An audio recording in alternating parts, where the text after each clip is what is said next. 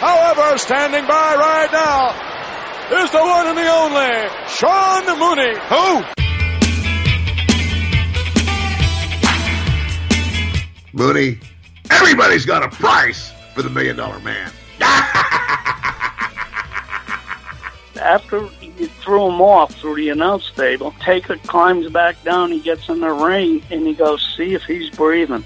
Right before I called 911, I thought she'd fallen asleep. Kind of shook her a little bit to wake her up, and she did not respond. I go to my grave, testifying or whatever, swearing that Davey was not on drugs. If he was on drugs, the way Brett says, how great does that make Davey? Are you laughing, Sean? I get off the track here all the time. Did you just laugh, Sean? You go ahead and chop me.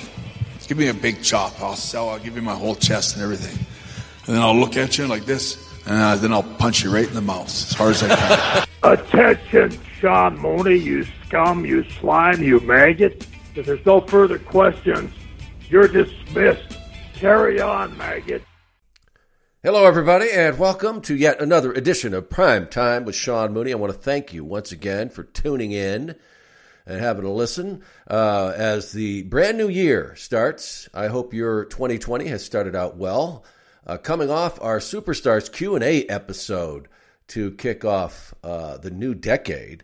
And what an episode to begin with. Great answers to our awesome Patreon members' questions. And if you haven't given that episode a listen, really you should take the time because you hear some great inside content that was not included in any of our podcasts prior to this with these individuals. And they included Slick, the great referee Earl Hebner, also Jerry Briscoe, Mike McGurk, who it took us a while to get her on the program, and boy, it was worth the wait. She was just awesome. And then, of course, Todd Pettengill, who was another great guest here on PTSM. So if you haven't checked out that great Superstars Q&A from last week, please do so. There is a lot of great episodes in our library, but really that is a great one, kind of summing up the year with some of the great guests that we had in 2019. And also revealing some content that nobody had an opportunity to really hear before except our awesome Patreon members. Not only are we releasing great content every week, but if you're a Patreon member, you get all that great content early and ad-free. So check it out, patreon.com/primetimemooney. Great stuff. Okay, we've got a lot happening this week as well. This week we've got PCO. He returns, Pierre-Carl Ouellet. If you listen to our last conversation, like I said, this is round 2 with PCO. The last time that we chatted, if you remember, he was experiencing this gigantic resurgence in the world of professional wrestling, had transformed himself physically and mentally, just incredibly. Fast forward to today, and what an amazing run it has been for the 51-year-old PCO. Just incredible. If you've seen him in the ring, maybe seen him at an arena somewhere, or perhaps on YouTube, or one of the matches that you've seen on tape somewhere, you know that he performs like a wrestler who is in his prime in his late 20s. He is 51. And when you see some of the stuff he does, it's just amazing. Now he is the Ring of Honor World Champion. He defeated ROH on December 13th, just a little bit, not even a month ago, at the final battle to win the title. And just amazing.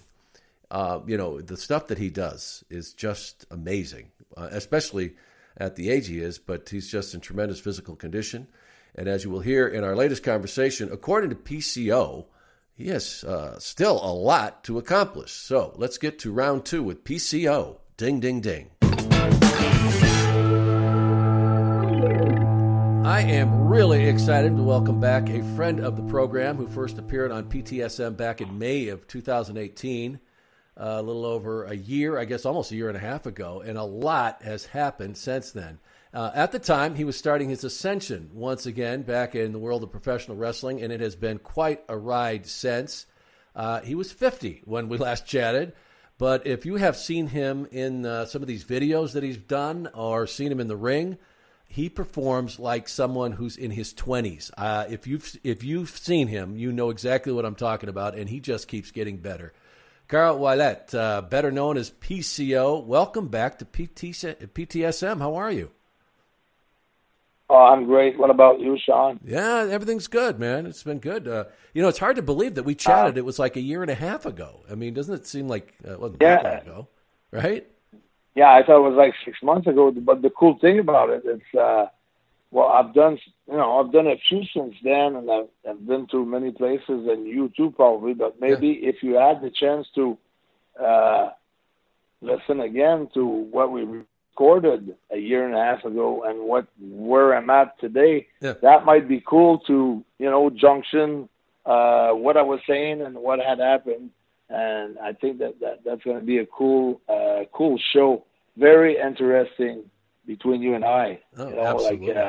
Just talking about different things. Yeah, and it really is amazing how much has happened with you. Now, when we chatted last time, you had been getting a lot of interest. I mean, there was a big buzz about you out there in the world of professional wrestling, and you had started these new workouts and working out with your manager, and pretty soon, and you were just shaking the independent world upside down, really.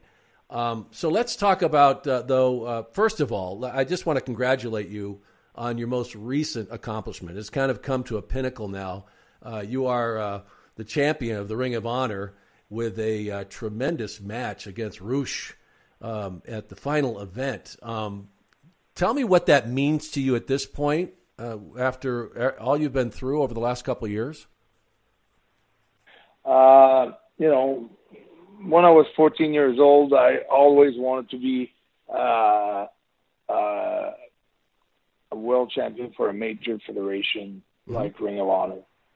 And the fact that I did accomplish that at Final Battle on the Friday the 13th, this December 2019, it was, like you said, the pinnacle, but it was a long life goal achievement. Sometimes when you achieve goals at a younger age, you don't appreciate it as much as you should, I would say. Mm-hmm. But I had strive and I had work and I had sweat so much and try to figure everything out, and on my way up, on my ascension, I developed such an amount of respect for any champions in life, whether it's the Olympics, the sports team, wrestling or boxing, any champions whatsoever. It is so demanding and it is something so hard to accomplish. It demands to be so focused on the goal the whole time, the whole day, the whole week.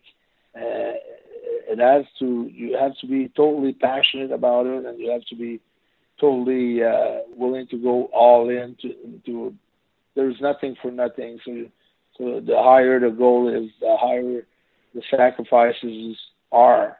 And I can tell you that I did a lot of sacrifices in order to get to where I wanted to get, and especially being older and making a comeback, which is probably the greatest comeback in sports history.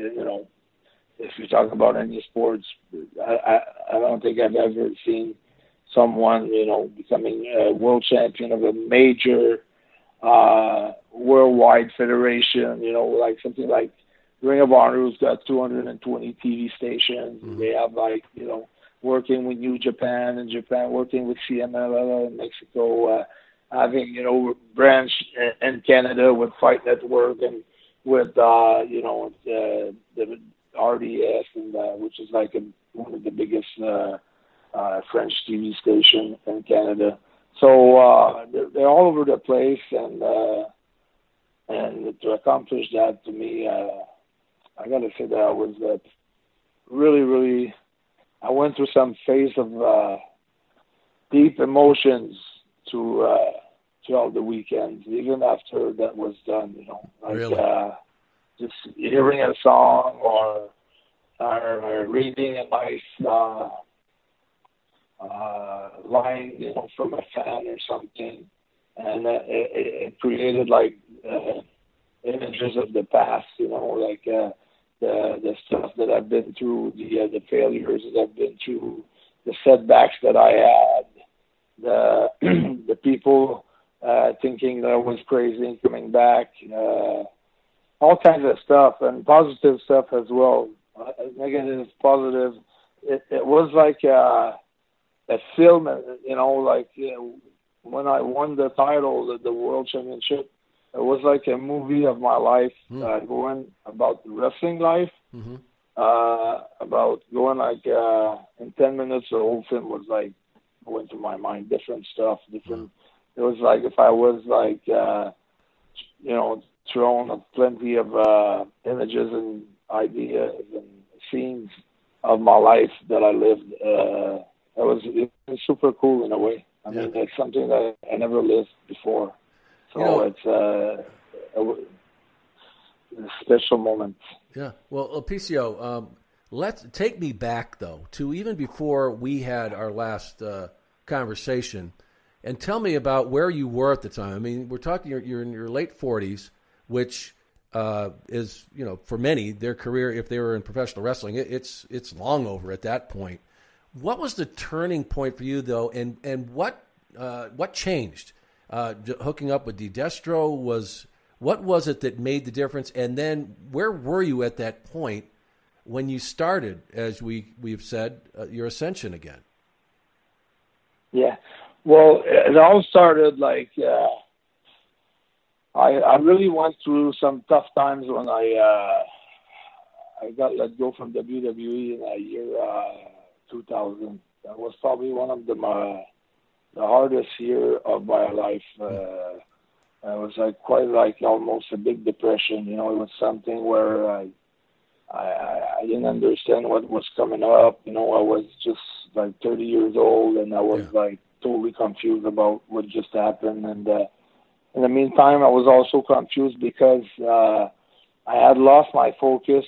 I wanted to become a world champion, but at one point I thought that it was okay maybe to go out, and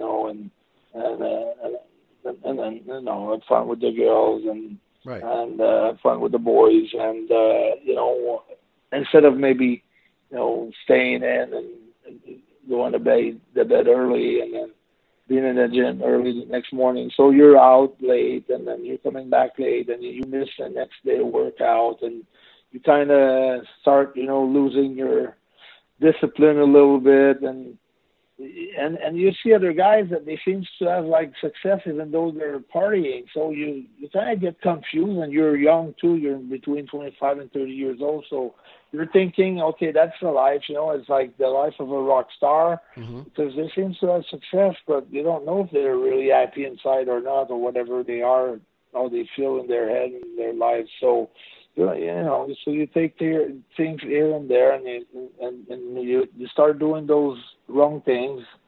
I mean, for an athlete and for someone who wants to become the best in the world, or the best in his career or whatever he does. So you have to be things that others aren't willing to do. So I was not doing those things, and then when I got fired and everything, I was like blaming, let's say, the clique, and I was blaming maybe Vince, or let's say, for different things, or blaming the whole WWE, the way that they were handling me and things like that. Right. But when I came back from that hard time, I looked at myself in the mirror and I said, and then I wrote down on a piece of paper everything that I dislike about others, and I dislike about the business, and I dislike about the such and such people and things like that. And when I was reading that list that I had made of everything that I dislike about others or I disliked about life, and look at myself in the mirror, and it was like rejecting that image right to me. And that's why it was such a humbling moment for me. Mm-hmm. Because I felt like, wow, the whole time I was blaming all the other people for my, misfortune, when I was the only one responsible for everything. So I started to pick up myself and try to become a better human being and to become a better person and to be fully responsible for my own life and for my career, for the choices I'm making and the way that I react to certain situations where I don't have the control over it. I try to stay positive because I can control the situation, but I can control the way I think about it. So I started to really work hard on myself to become the best person that I could become. And then after that, I got into I was doing commentary for TNA in French for 3 years, and I was making great money, great salary. I was having it easy. It was a good, easy life, and good money, and I was doing what I liked. But after 3 years, I looked again myself in the mirror, and I said, "You're a commentator right now. You're a wrestling commentator. You are 41 years old, and that's not going to get you any way close to your goal to become a world champion. So you have to quit that job, and you have to go back to put the wrestling boots on." Wow. So that was one of the hardest things I had to do. Yeah. To quit something, a comfort zone where everything was done and made, and it was, was cool getting to the TV station, working 2 hours per week, making a good living per year, just with that if I wanted to, and just having it easy. No. And so I went to the producer's office and I said, I'm going to quit the job. And he got some, because I was doing a good job. So he said, "Wow, I didn't expect that." He said, "Why do you want to leave?" I said, "Well, my goal is to become a world champion in pro wrestling, not to be a commentator. Not now. I'm too young for that." So he said, "Carl," he said, "I'm going to do something with you. I'm going to give you 3 months. You want to go to England and you want to make your, back. You want to make it back there to, go up the hill and work the indies in England and go back to, WWE or ROH or Impact or whatever." He said, "I'll give you 3 months, and if it doesn't work, you can always come back here." Huh. And I look at him and I said, "Robert," I said, "if I do that, it's because I don't believe in my goal and I don't believe in myself. So I'm going to say no to your offer and hire someone else right away." Huh. And I quit everything and I left and I went to work for Brian Dixon, a guy that I worked previously before WWE, WWF in 1991. I called him and I got booked for him for peanuts. He was not paying that much money. And I was working 7 days a week, wrestling 7 days a week. And the WWE came through there a few times, and I had like a bunch of tryouts, and all of the time they said, "Creative don't have anything for you. We don't have anything. It's not working." Or I was supposed to meet with John Laurinaitis. He was not on the trip. I had to meet with Vince himself. He didn't expect me to be there. So it was always had to grind hard, always grind, wait in line, wait 10 hours. You know how it is. Sometimes WWE, you have to wait for just to talk to Vince for the whole day, so busy. And I remember sometimes I was there at noon and I had the chance to talk with him. It was midnight with him and his 2 bodyguards. I was the only one left in the building. And then nothing would happen. Like, basically it was like, "Hey, Carl, what's up? How are you?" "Oh, just talk to John about it. We'll see." So I had to wait the whole 12 hours just to hear that. So. And when was this? What year was this? You're talking about when you were with the was WWE? This is 2000. after. That was 2007 and Okay. 2008. Right. And then just when I quit the job on TV, Right. and then the last tryout I had with them was in Mohegan Sun in Connecticut, and it was supposed to be for a Raw and a SmackDown. And I did my match on Raw. It was the first match of the night, and then John Laurinaitis was there, and I went in the office with him and said, "What did you think of your performance?" I said, "Well, it was hard, but I thought it was a few good things that I really liked, but a few things that I didn't like at all."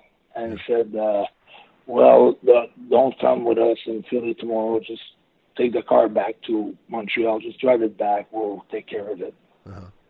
So that was like, I decided to burn all my shits when I went to England just to make sure I was not coming back or I was gonna die there, you know. Right. And I did die there, you know. Nothing came out good of that. Yeah. So that was a super, super tough blow. And another one in the ring. Yeah. Jeez. So around 2011. Yeah. I still have all my goals. I'm still reading my stuff, going to all my affirmation, going to all my goals, to what I want to accomplish, to what I am, to what I can do, to what I can be, to what I'm still very positive and everything, but nothing's coming along, but I still believe. And 2011, I do like a radio station and just in an interview, and I'm saying that, you know, I think I'm pretty much done with wrestling. I don't want to say I'm done, but I think I'm done. Yeah. But, you know, I had put so much effort into it for my whole life that it was hard for me to realize that I was going to quit on this dream, you know, on this goal, because it was so deep down in my heart. I was so passionate about it. So when I said that, I started to really work out. I'm doing like karate, started to do like Brazilian Jiu-Jitsu, a little trampoline course, and I never did the moonsault while I was wrestling. So I started working on backflips and things like that. Mm-hmm. And I wasn't even involved with wrestling, but I kept myself in shape, pretty much in shape, you know. And so with 2011, so around 2015, out of nowhere, someone asked me if I want to do some, commentate on maybe a pay-per-view, analyze pay-per-view, or comment on the what happened the previous night of the pay-per-view or Raw and things like that. So I started doing some little YouTube tapes like that, and then from there, someone who has a big it was the Animal TV. This guy asked if I wanted to wrestle for Federation. So I went and I wrestled. Someone from Indiana saw me wrestled. And I wrestled also other places. I started to do the indies, but not because I needed the money, just because the goal was, you know, still there. In you. Deep down. Still alive. Burned. Yeah, it was burned in my heart. Burned in my heart, you know. And I started looking at old videos that I've done in the past, you know, like on YouTube, and I was saying, you know, I'm gonna realize my dream until I die and things like that. I was pretty deep down, you know, like pretty deep down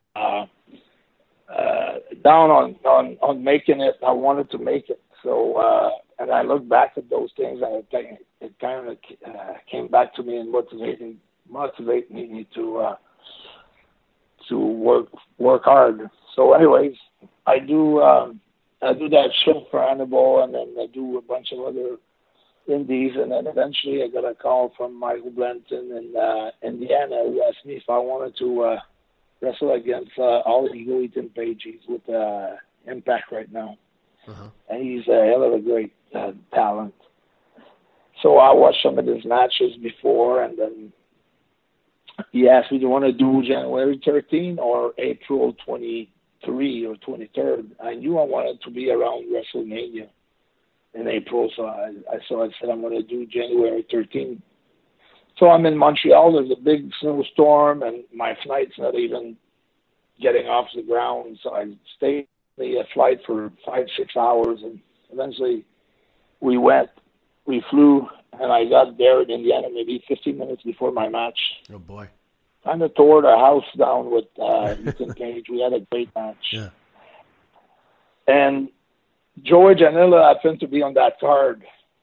And I didn't know Joey Janela back then. Uh-huh. I was just back on the indie scene. So we're going back to the hotel, and Joey says, hey, PCO, man, would you like to do my Joey Janela Spring Break 2 WrestleMania weekend? And then I said, wow, that's what I wanted to be around WrestleMania for April. So I said, wow, I'm in for sure. Yeah. So I told Joey, I said, what do you got planned for me? He says, well, this is the hottest guy right now on the indie scene. It's a big Austrian guy, Walter. I said, I don't know him, but I'm in, I'll be there. Mm-hmm. He says, the other thing, he said, in our New Orleans, Louisiana, we don't have a great budget, but would you be willing to drive there or to make your way there? Mm-hmm. So I'll drive. So I drove and I drove and I drove and I drove, and it took me 40 hours to get there. Oh, boy. And I did that straight away without sleeping anywhere. I left Montreal. I drove all the way to New Orleans.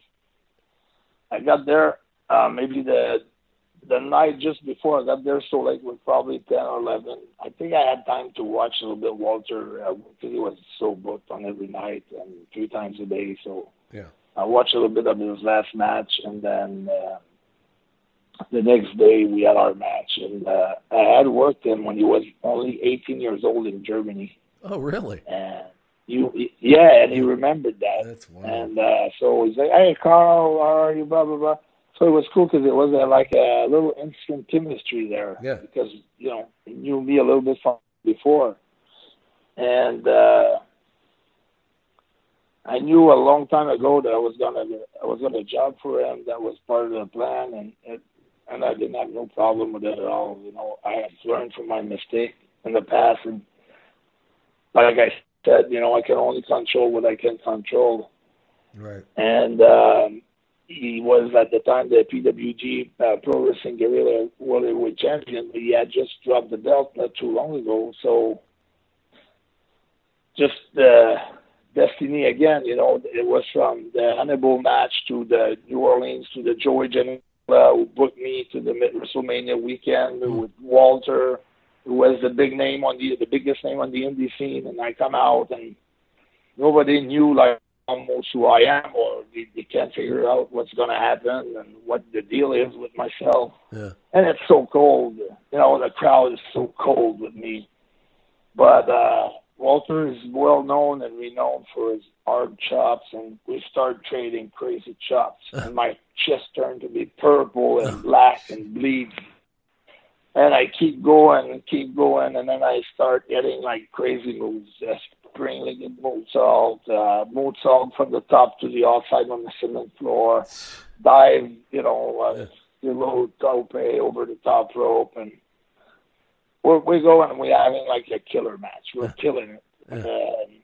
And the internet is on fire right after that match. And cherry on the Sunday, the promoter asked Walter, "Are you still PWG World Champion?" I said, "Oh, I dropped the belt last week," or something like that. I said, "Well, would you mind putting Carl over?" And then he goes, "I don't know, no problem." So on top of that, I come out with that big win, which I never expected that. And so it kind of, my life switched over like a dime, just like that over that night. Wow. And it was easy to make the 40 hours back to Montreal because I was so wiped up. Yeah. About what just happened. So I was talking to all kind of, people from the business on the phone. And from that day on, everything was red hot. I mean, every indie promotion in the States had contacted me to work for them. California, Portland, Oregon, Seattle, Washington, Boston. Awesome. And the biggest show, like American Runner in Boston for Beyond, BOLA, Battle of Los Angeles for PWG. All the biggest tournament, I was main eventing them too. So I had posters every day from different city and different promotions. So I was on fire. And about at the end of the year 2018, I was touring in Germany for WXW. And then I start, receiving phone calls from different companies, and almost every company's like they're. I gave my word to some companies that I wouldn't mention their name because they asked me not to mention anything. Yeah. But it was like everyone was involved in the process, and Ring of Honor was the company who showed me.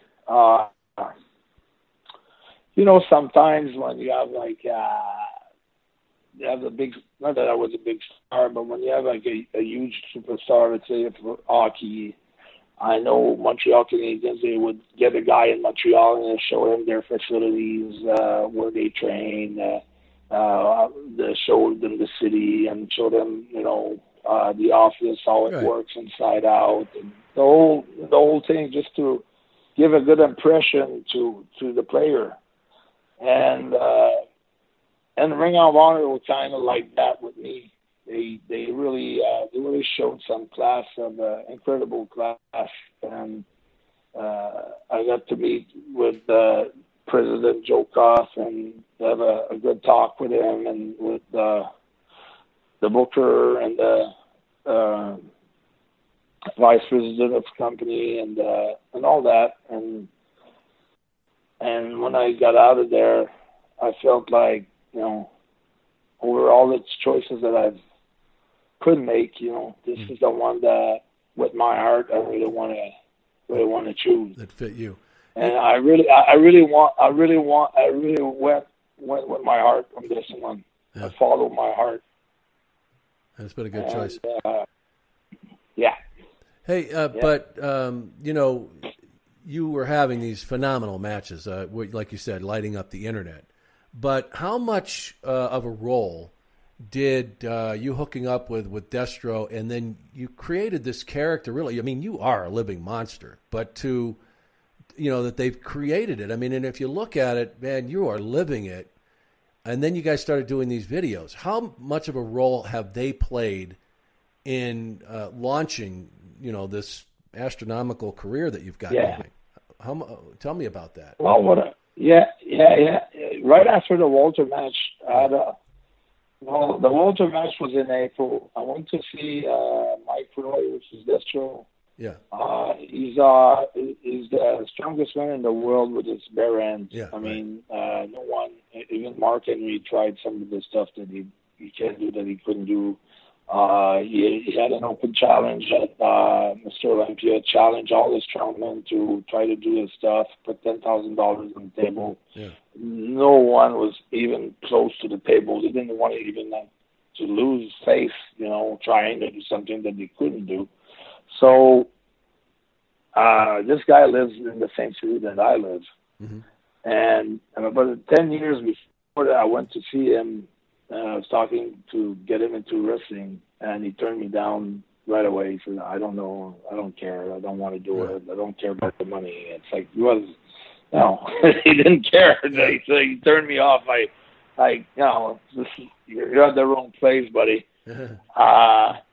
And then I continued to watch his story. So this guy lost 168 pounds, kept his strength, kept the same force that he always had, and he was in the best shape that he'd never been. He went from 290 something pounds to 134 pounds. Jesus. And we have a big mount here in where I live in St. John, Richelieu. It's a big mount where people are climbing. And he did that mount 300 times out of 365 days. So that it shows you how crazy it could be, how intense it could be. So I'm thinking this is the coach that I need. Right. This is the one that I want to glue myself to, because I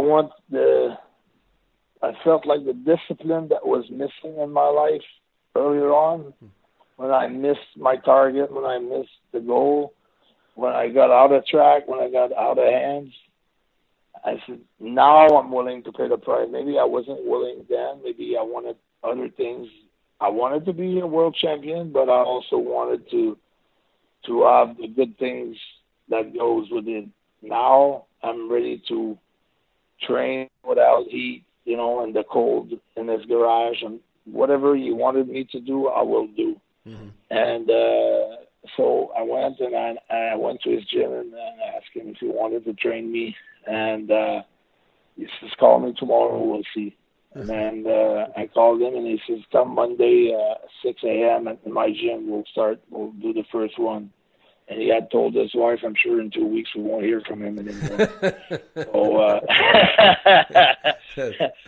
and then I kept staying there. That was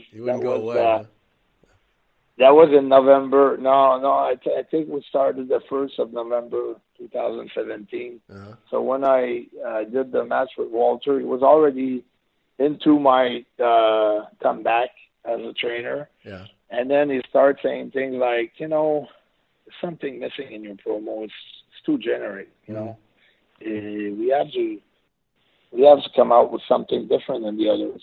So I'll show you, and I'll train you to be a strong man, and I'll train you, and I'll show you what I do, and I'll make you do what I can do.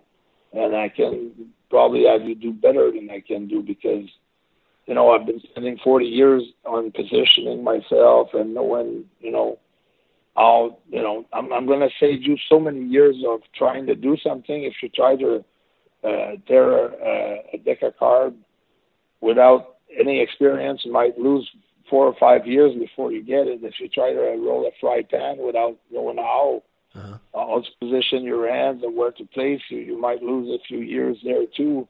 So he started teaching me and training me in the way where my hands were going to be my real strong things. It's no more straps.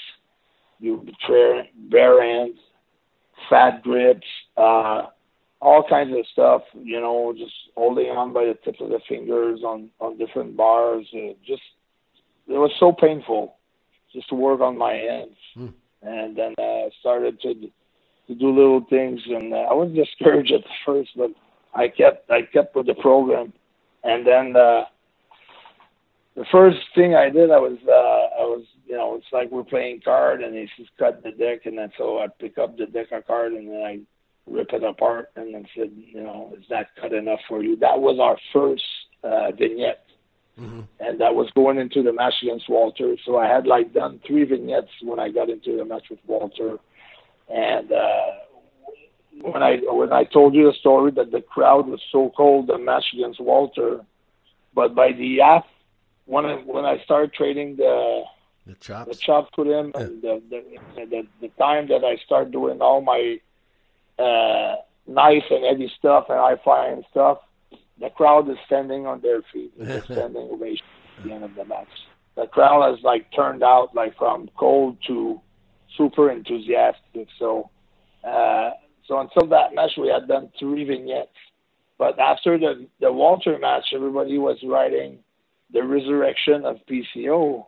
So it was the resurrection of PCO, and then I was getting out of some straps in the gym. We're doing abs. I was on the cage squat doing abs, on those things that hold your elbows.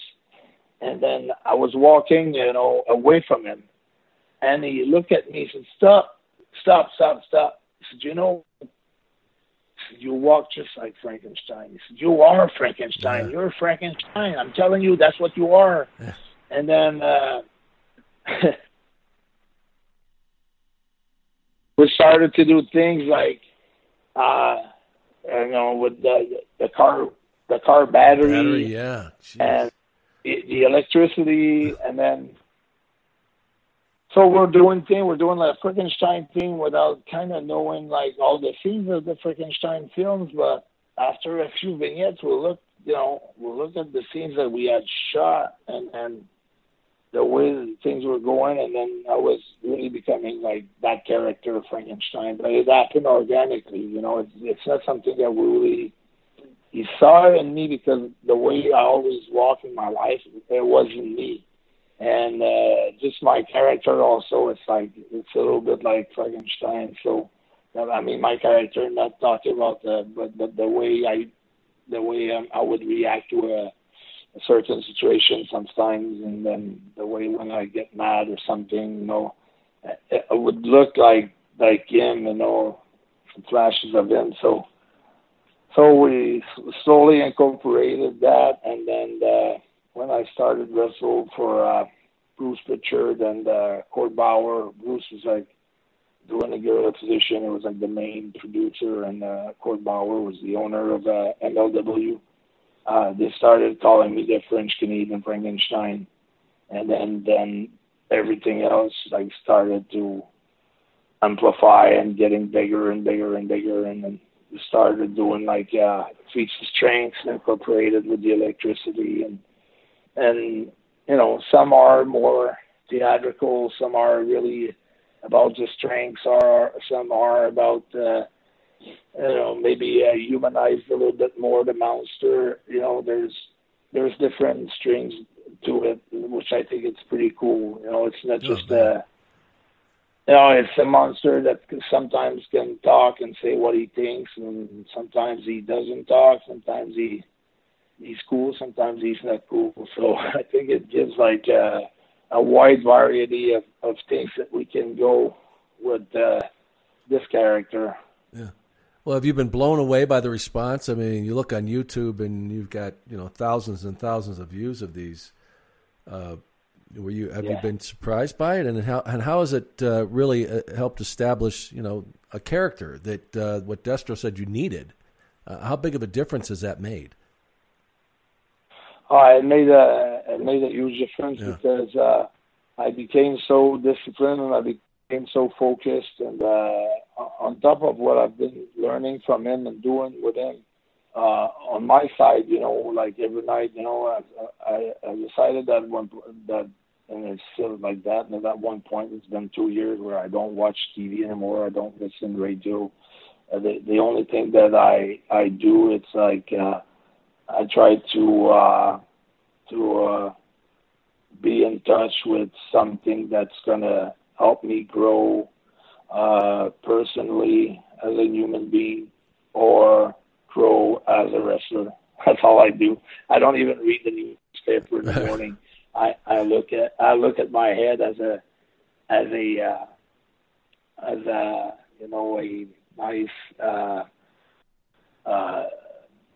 nice hurt, which is kind of empty, and then I'm trying to plant the right seed so I can rip the what I've been sowing. So it's that's the way I feel. I feel like when I was young, I wanted to become a world champion. I think it was a lot about an ego trip, sort of, until I hit that frame where I went depressed and I didn't know what was going on to me. Yeah. And then when I started rebuilding myself, I felt like in order to be successful, I had to really be myself, a better person, and to really work hard on myself and to push myself to the limits, because it's really hard mentally. Sometimes also success is you're afraid of success. Success demands a lot of pressure and demands to perform and demands to be the man when you have to be the man. And most of the times people will settle down with something less because they don't want to face all those challenges. Yeah. And I feel that I've worked so far, so hard and so far and so long. And I'm not done yet. I'm still working on my mental strength and try to increase always my mental capacity of dealing with things and with pressures and things like that. And to sum it up, I think in order to become a great champion, you got it's the say that it goes like this. Before, maybe I would say, well, when I'm going to be world champion, I'm going to do this and I'm going to do that. Mm-hmm. But I learned that you have to be a world champion before you become a world champion. So it's like you got to do it before, not when you are. When you are, it's not going to happen. You have to do it now, then it's going to happen after. So there's so many lessons of life that I learned. And I think overall it made me a better dad. It made me a better person with my family. It made me a better person with my community. It made me a better person, with all the people surrounding me. And I feel that the people around me have made me also a better person. So it works out both ways. Yeah. But, PCO, I mean, you've made tremendous sacrifices over the last, you have to at this point. But it's good to hear. I mean, it sounds like you do make time for family, and can you step away from it, or is it always got to be this constant training, constant conditioning, constant mental testing? Are you able to step away from it at times to be able to devote some time to the other side? I mean, you got to get away at some point. Well, when everything went wrong, when I came back from England, and when my ships were burnt and I kind of died over there, I still had to live with that, and I went through a separation with the mom of my daughter. Mm-hmm. And I was able to recuperate that relationship, not in the fact that I'm living with her now, I'm with her now, but she is like supporting me as much as she would if she was with me. Mm-hmm. And she's taking good care of my daughter. But the thing that I've learned is, if I am with my daughter, if I'm with her for 2 days, I want to have those 2 days make it special with her. Mm-hmm. Maybe I don't have her very often because my job doesn't allow me to. Yeah. But all the moments that I'm going to spend with my family or my daughter or with my friends, I want to make those moments very special. So I think by being so present in the moment, it gives me the capacity to concentrate more on any task. I remember before, when I started wrestling and I was young, if I had to cut the grass, I'd say, that's not for me. I hate cutting the grass. Can you help me out doing the dishes? That's not for me. I hate doing the dishes, Yeah. But I kind of make a motto of my life that I have to get involved in every task of my life, like with all my heart and at the best as I can. If I have to brush my teeth, I want to be the best teeth brusher in the world. Yeah, if I wash my dishes, if I wash my dishes, I want to be the best dishwasher, the best dishwasher in the world. And if I cut my grass, I want my grass to be the nicest grass in the world, and I want to take pride at it. Mm-hmm. And sometimes, I have my mom, and she has cats, and she's buying things for the cats for their because they have to go and pee and this and that, and it weighs like 100 pounds, and she's like, "Can you help me out?" And before I'd say, "Wow, we'll pay that kid on the other side of the street. We'll give him some money. He's going to take care of you every month."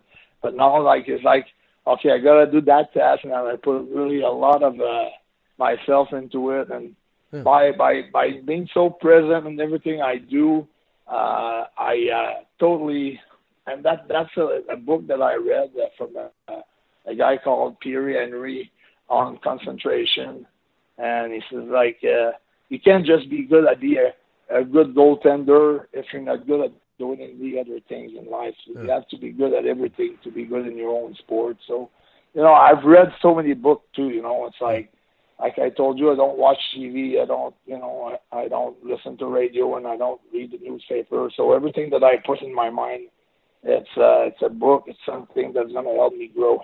Yeah, no it's all task, about no my task growth. beneath you, as you put it.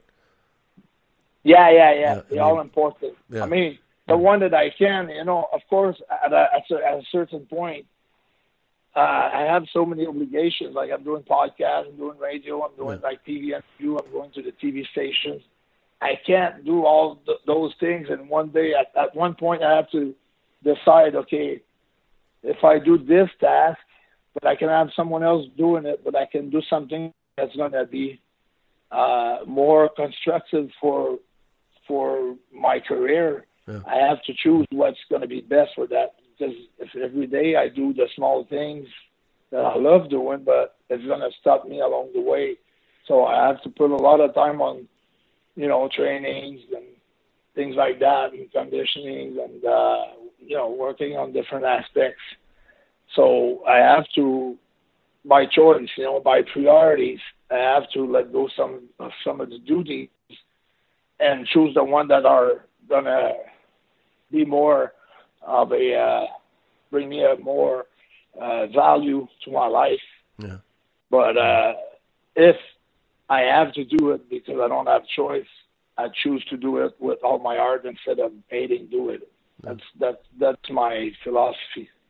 And getting back to the physical side of this, I remember we had a conversation when we talked last, and we were talking about you working out and the strength that you had, and you said that you are doing these incredible exercises, but you don't do things that would crush your joints anymore. You could do 500-pound bench press, but you didn't do it because it's not good for your body.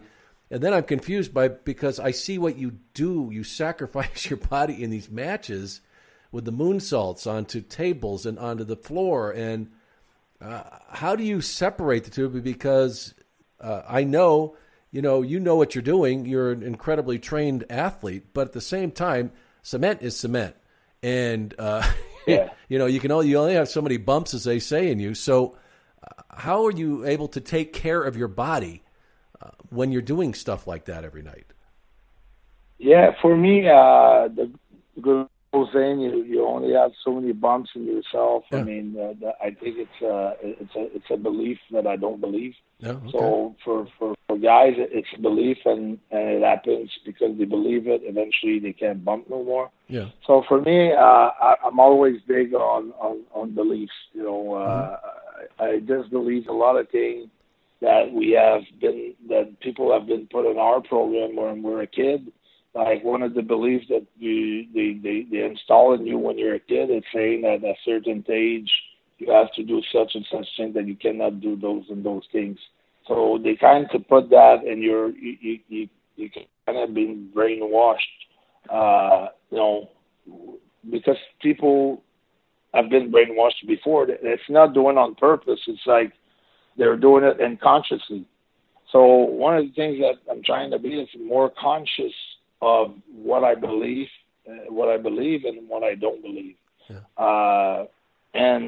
And there's bumps, because I know from a young age that was a gift that I had, that I was like a rubber guy, that I was the guy who would jump, down a cliff or something and would come out with a little scratch here and there or a little injury, but I had nothing. Yeah. Or if we would like crash cars, like the one for kids that's built, when you race with them. Yeah. But us, we put tools, like picks and pole and shovel in front of our carts, and we bashed each other, and I was always the driver, and I was trying to make the other one quit.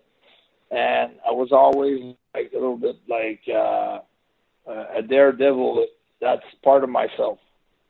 And sometimes, like I remember when I took that big bump at the Madison Square Garden, when I was power bumped from the ring to the floor by God, the Tonga brothers. Yeah. Destro had concern. He said, why are you taking such a risk? Yeah. And I told him, I say, well, if you decide to break 2 baseball bats on your leg, do you think you're going to break your leg? Maybe if you tell me you're going to do that, maybe I think you will break your leg, and I will be scared for you, but you know that you can take it. This is my stuff. I know what I can do, and I know what I cannot do. This, I know I can do it. I'm 50 years old. I know I can do it, and I can do it easily, too. And he said, okay, now you gave me a reference with my things to your things. When you're going to tell me that you can do something, I'm going to believe you. Yeah. So it is crazy. Like the one when I had a malfunction, electrical malfunction, and I jumped, and I realized that night they had put just 1 stripe of mat instead of 2, so I hit the cement floor and then had 17 stitches over my eye. But for me, it was like a walk in the park. It was painful as stitches and things like that. Yeah, 17. Yeah. But at the same time, I had that smile on my face the whole time. I had the company had sent 2 great people, a guy and his girlfriend. They both the wrestlers in the dojo, the ROH dojo, and they were super cool with me. I made them laugh, and we had a blast in the hospital, and it's something that it didn't even cross my mind that it might have been too dangerous. It was just that's something that I can take. Well, you say it's like PCO. You say it's like mind over matter, but is it taking its toll? I mean, is it taking a toll, taking those massive bumps? I mean, just the one that match you just had with ROH was just to watch. That was unbelievable. You guys were all over the arena, and you finished with a moonsault on top of him on a table. I mean, it was. It's not taking a toll. It didn't take a toll. I mean, you really are inhuman. They say you're inhuman. I know that's part of the gimmick, but really, your threshold. I'm talking for pain. about human side, but I'm not human. Yeah, I'm talking about human things, but I'm not human. No, I'm something else than human. Do you think? Do you think that you have an incredible threshold for pain that other humans don't possess? Yeah, I really do. I think that's what it is. I really think that's what it is. I think I enjoy like the pain, but not too much pain, but just enough so I get a good rush. So, but as long as it doesn't bother me, like if I can run properly, if I can play hockey properly, if I can jump and do all my things, doing my moonsault. If I would do all those things and then I would look like a crippled guy going to the arena, then I would say it's taking a toll on me. But, most of the guys, they're going to the restaurant with me after, or they're walking back to the hotel with me. And when it takes a toll, sometimes a little bit, it's like if they forget to put some padding on the apron, and then I jump right on the wood and the pins. That can hurt for a day, but that would be that. Maybe I would walk a little bit differently for a day, but it did happen in Baltimore. There was no padding on the left side when I took the apron bump. Yeah. And then the Sunday night in Philly, I still did the apron bump again because I felt good. Yeah. So if I didn't feel good, I wouldn't have done it. So it's just like, and to me, it's part of my style, and I feel like once I cannot be offering the style that I can offer because I feel if I can't wrestle, if I have just to do the yay and the boo, then I'll retire. I'll stay in the game as long as I'm competitive and I can steal the show. That's the thing too. I don't want to hold on to it.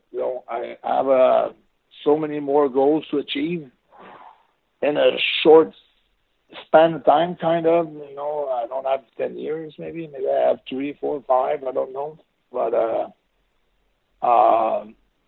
because I have goals, so I have to reach them, and I feel that I'm so close to them. And for me, winning the title was just like it was part of the goal, but it was not the goal. You know, the goal was to. I was just talking to our Mark Rusco, was in charge of public relations for Ring of Honor. I was talking to him.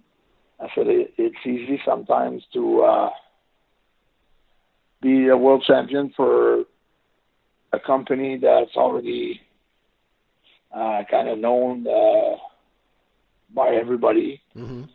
But to be a world champion and make that company known as much as the other one, and I always refer to the WWF when the whole thing started with Vince and Hulk and Cyndi Lauper and Lou Albano and the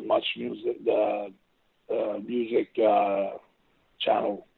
MTV. That's all the MTV music, and everything started rolling.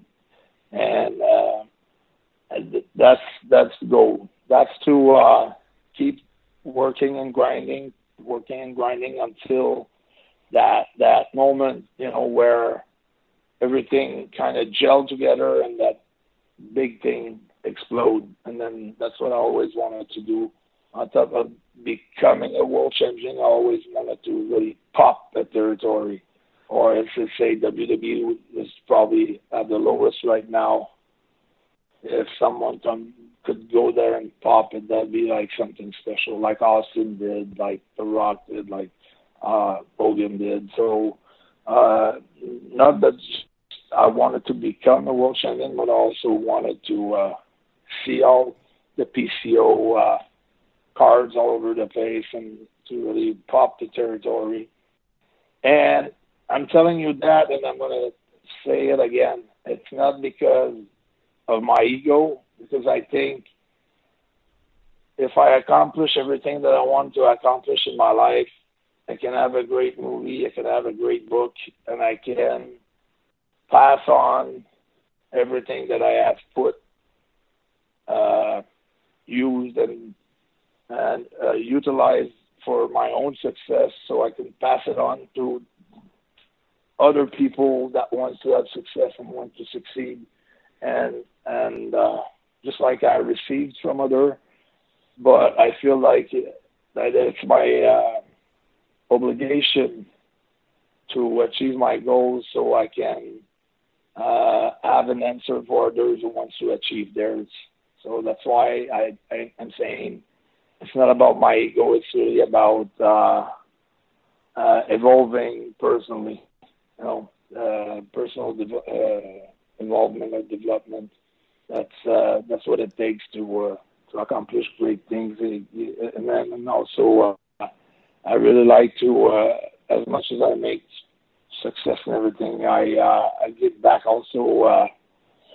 I keep that to a secret. I don't brag about it. I'm just telling you at large, but I give back to the community, mm-hmm. The parts of, you know, what I'm making as far as money and things like that.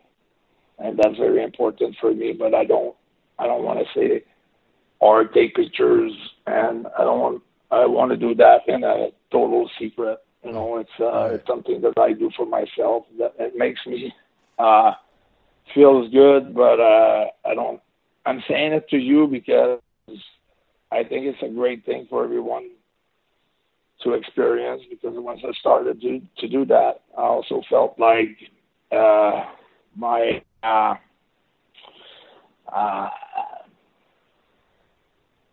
started to feel better about my own self too. So it's something that you know, having large goals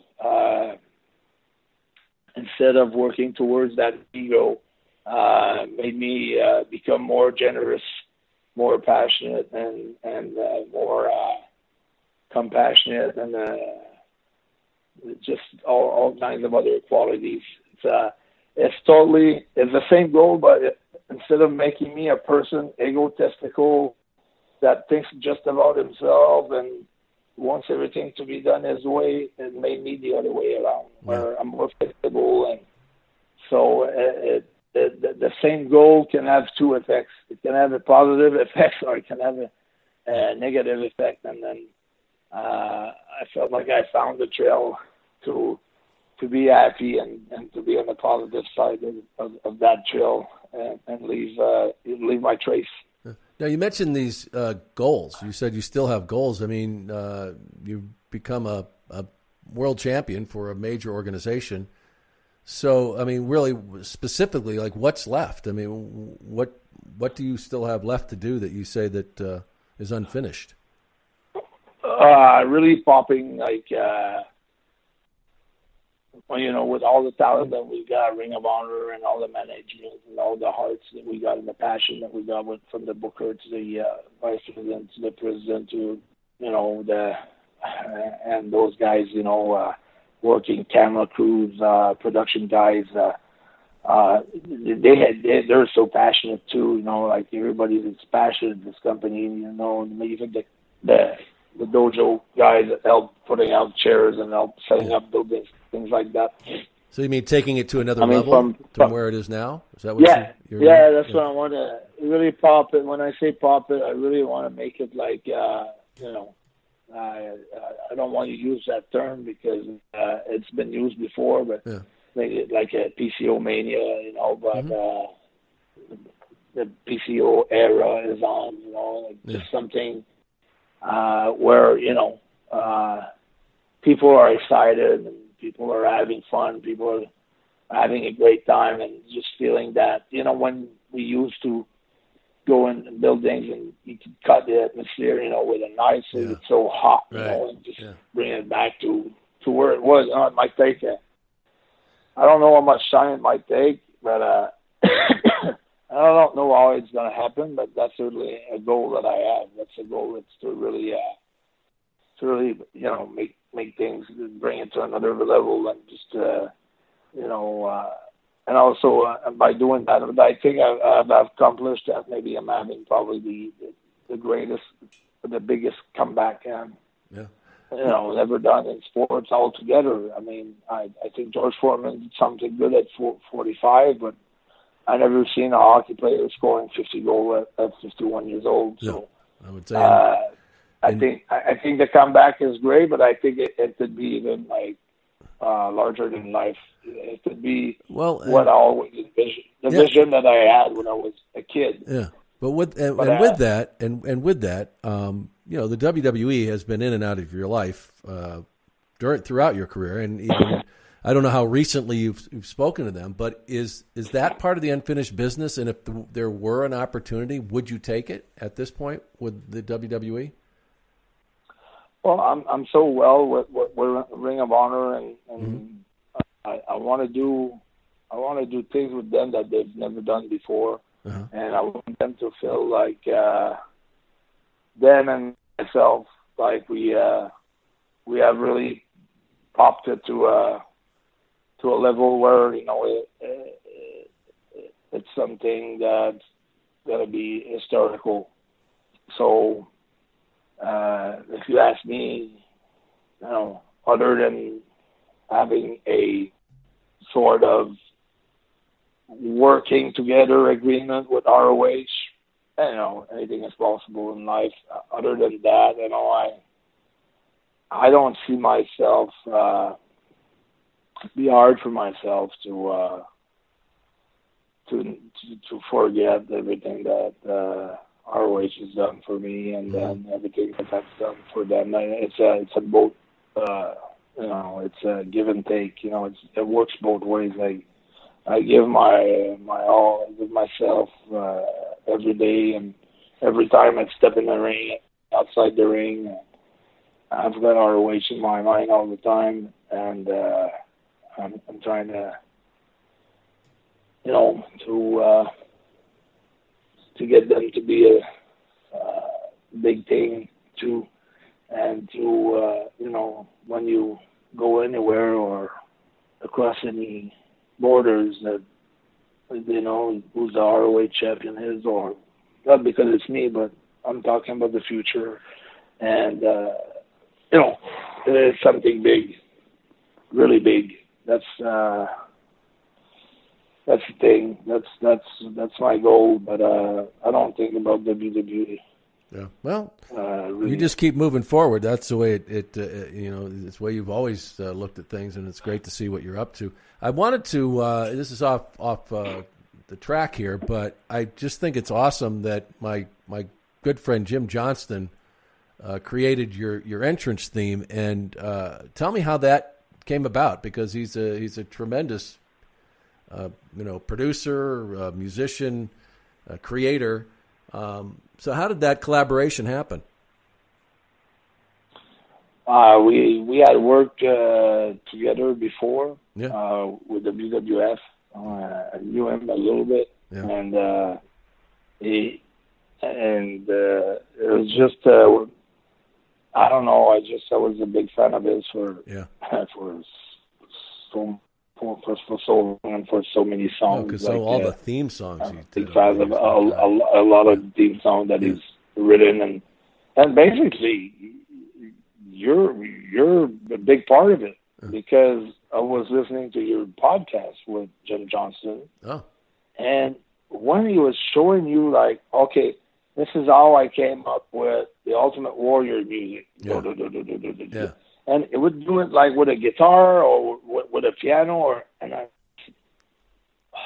guy is so talented. Yeah. That's unbelievable how he knows the music. Like he knows everything by heart. He knows where he's going. He knows, like, even if he's not like a wrestler or he never wrestled before, he knows so much about music that he knows about wrestling itself. And I got so impressed that I feel like I know Jim Johnson. I've worked with him before, and I gotta get in touch with him. That was the thing, and it took forever for me to get a song going with him. I mean, he's not easy to get to work with, but once you get to know him, yes. But the first approach were, pretty much so and so, and I had to be consistent and relentless on my demand, without being a pain in the ass, so to speak. With class and and just spacing my demand at the right place at the right time. I kind of know how to be relentless, but without, when it's too much, someone just gets fed up, and then it's it's because as we're trying to make contact with other people are trying to make contact with us as well. So we kind of learn that too much is like not enough. So we kind of try to be focused and be very like you're not going to quit on something that you really believe in, but without being a pain. You want to still be a gentleman. Yeah. And I was always a nice gentleman with him. And when it came all together, I was so happy. Yeah, it is awesome. Happy. It really is. And I tell you, I mean, it's you have all the pieces now. Now you've got, you're the monster. You've got all this going, the momentum, and you've got a Jim Johnston theme. I mean, what more could you use? And I can't believe that one of these organizations, since he left the WWE, they haven't snatched him up. I thought AEW or somebody would grab him because he's he's just so talented. And he does, and he evolves. He's like you. He evolves. He just keeps getting better. He can, he doesn't. It's not like he gets stuck back in a piece of music 20 years ago. He keeps evolving.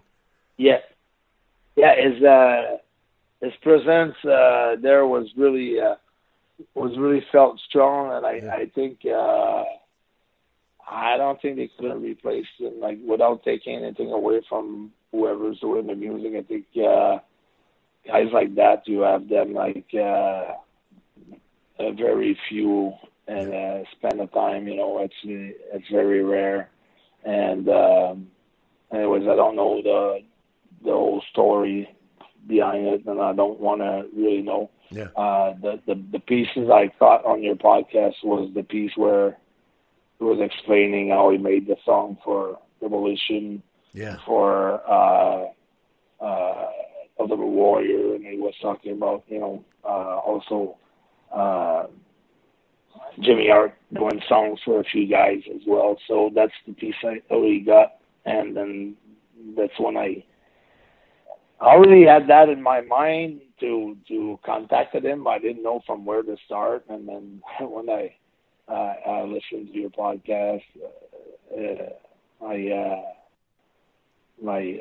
it's another part of my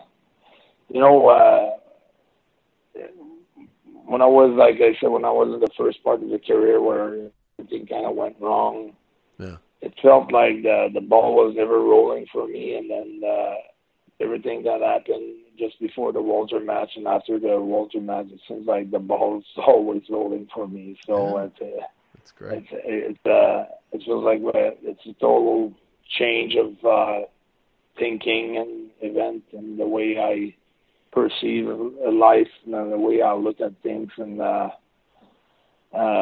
so I'm so blessed, that I had Jim Johnson to write and to compose, my theme song, and for all the other,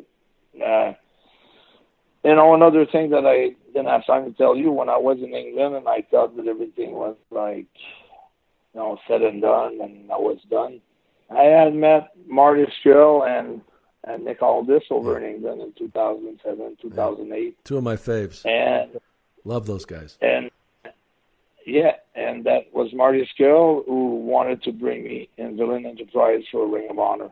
Yeah.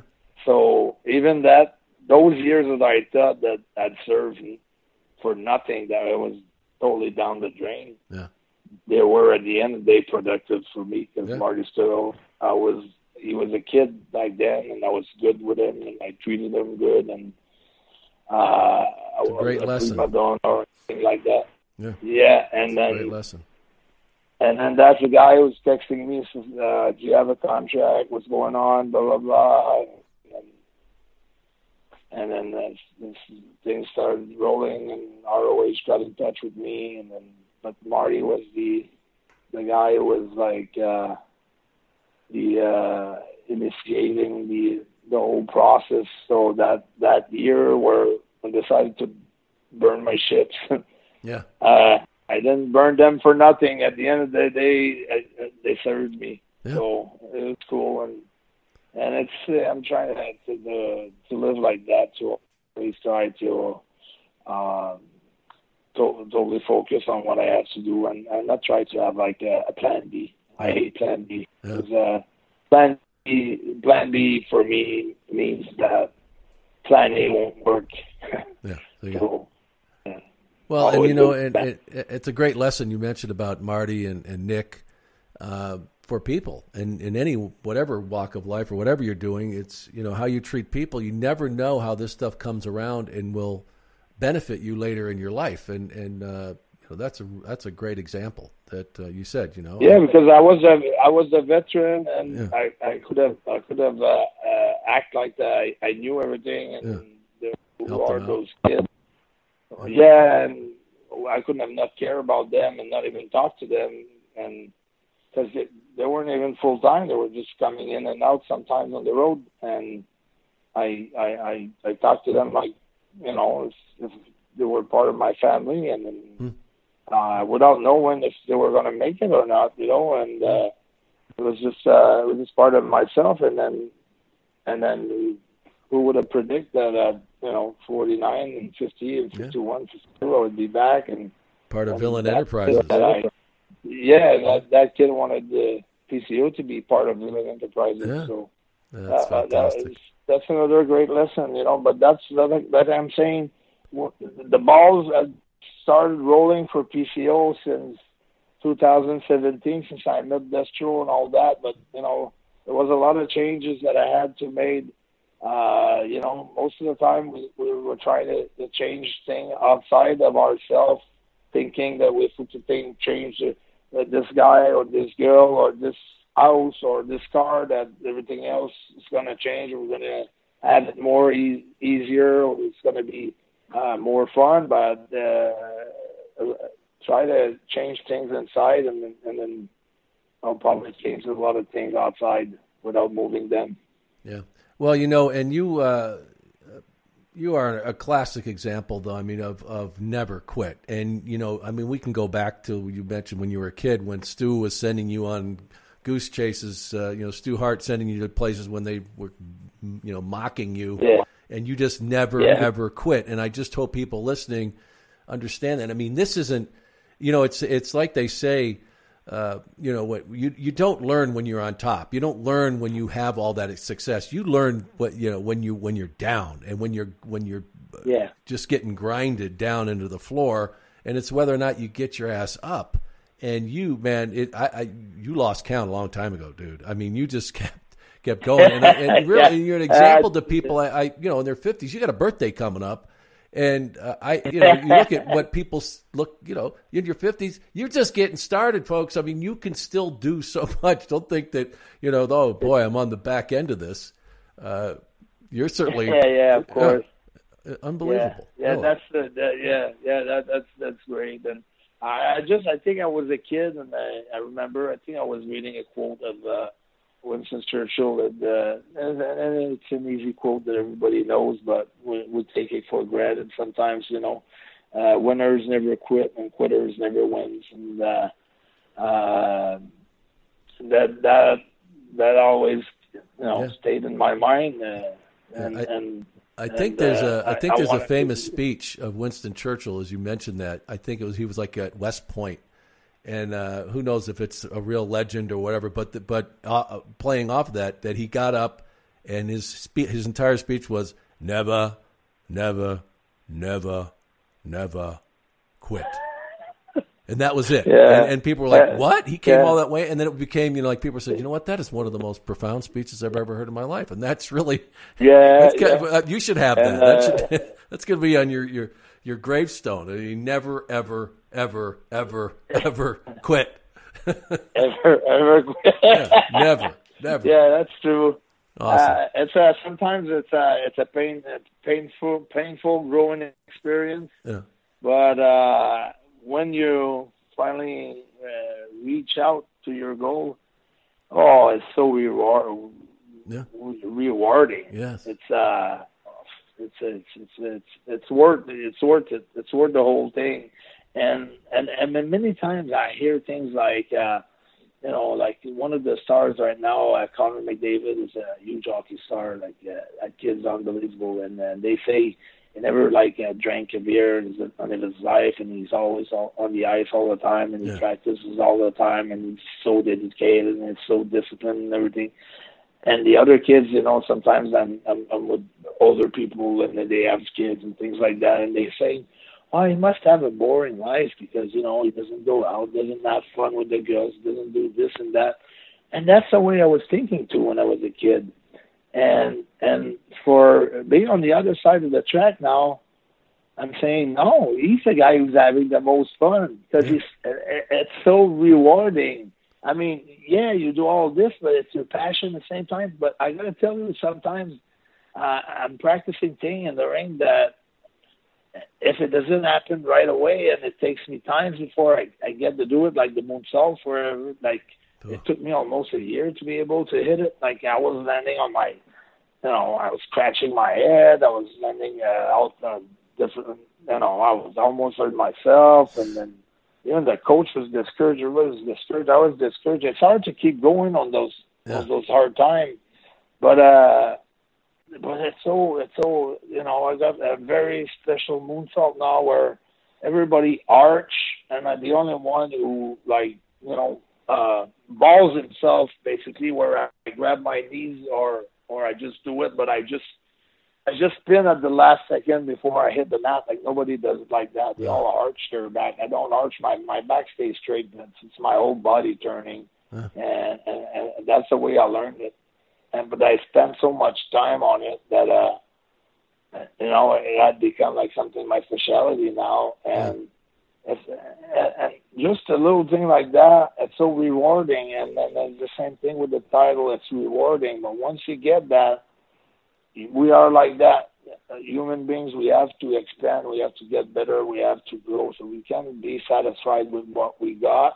but we have to enjoy what we've got. We got to be happy with what we got, but we have to raise our goals each and every time that we have reached one. Yeah. So that's all. That's my thinking. That's my mindset. And like I'm going to tell you again, that's got nothing to do with my ego. I think I try to make that every morning when I pass in front of my mirror.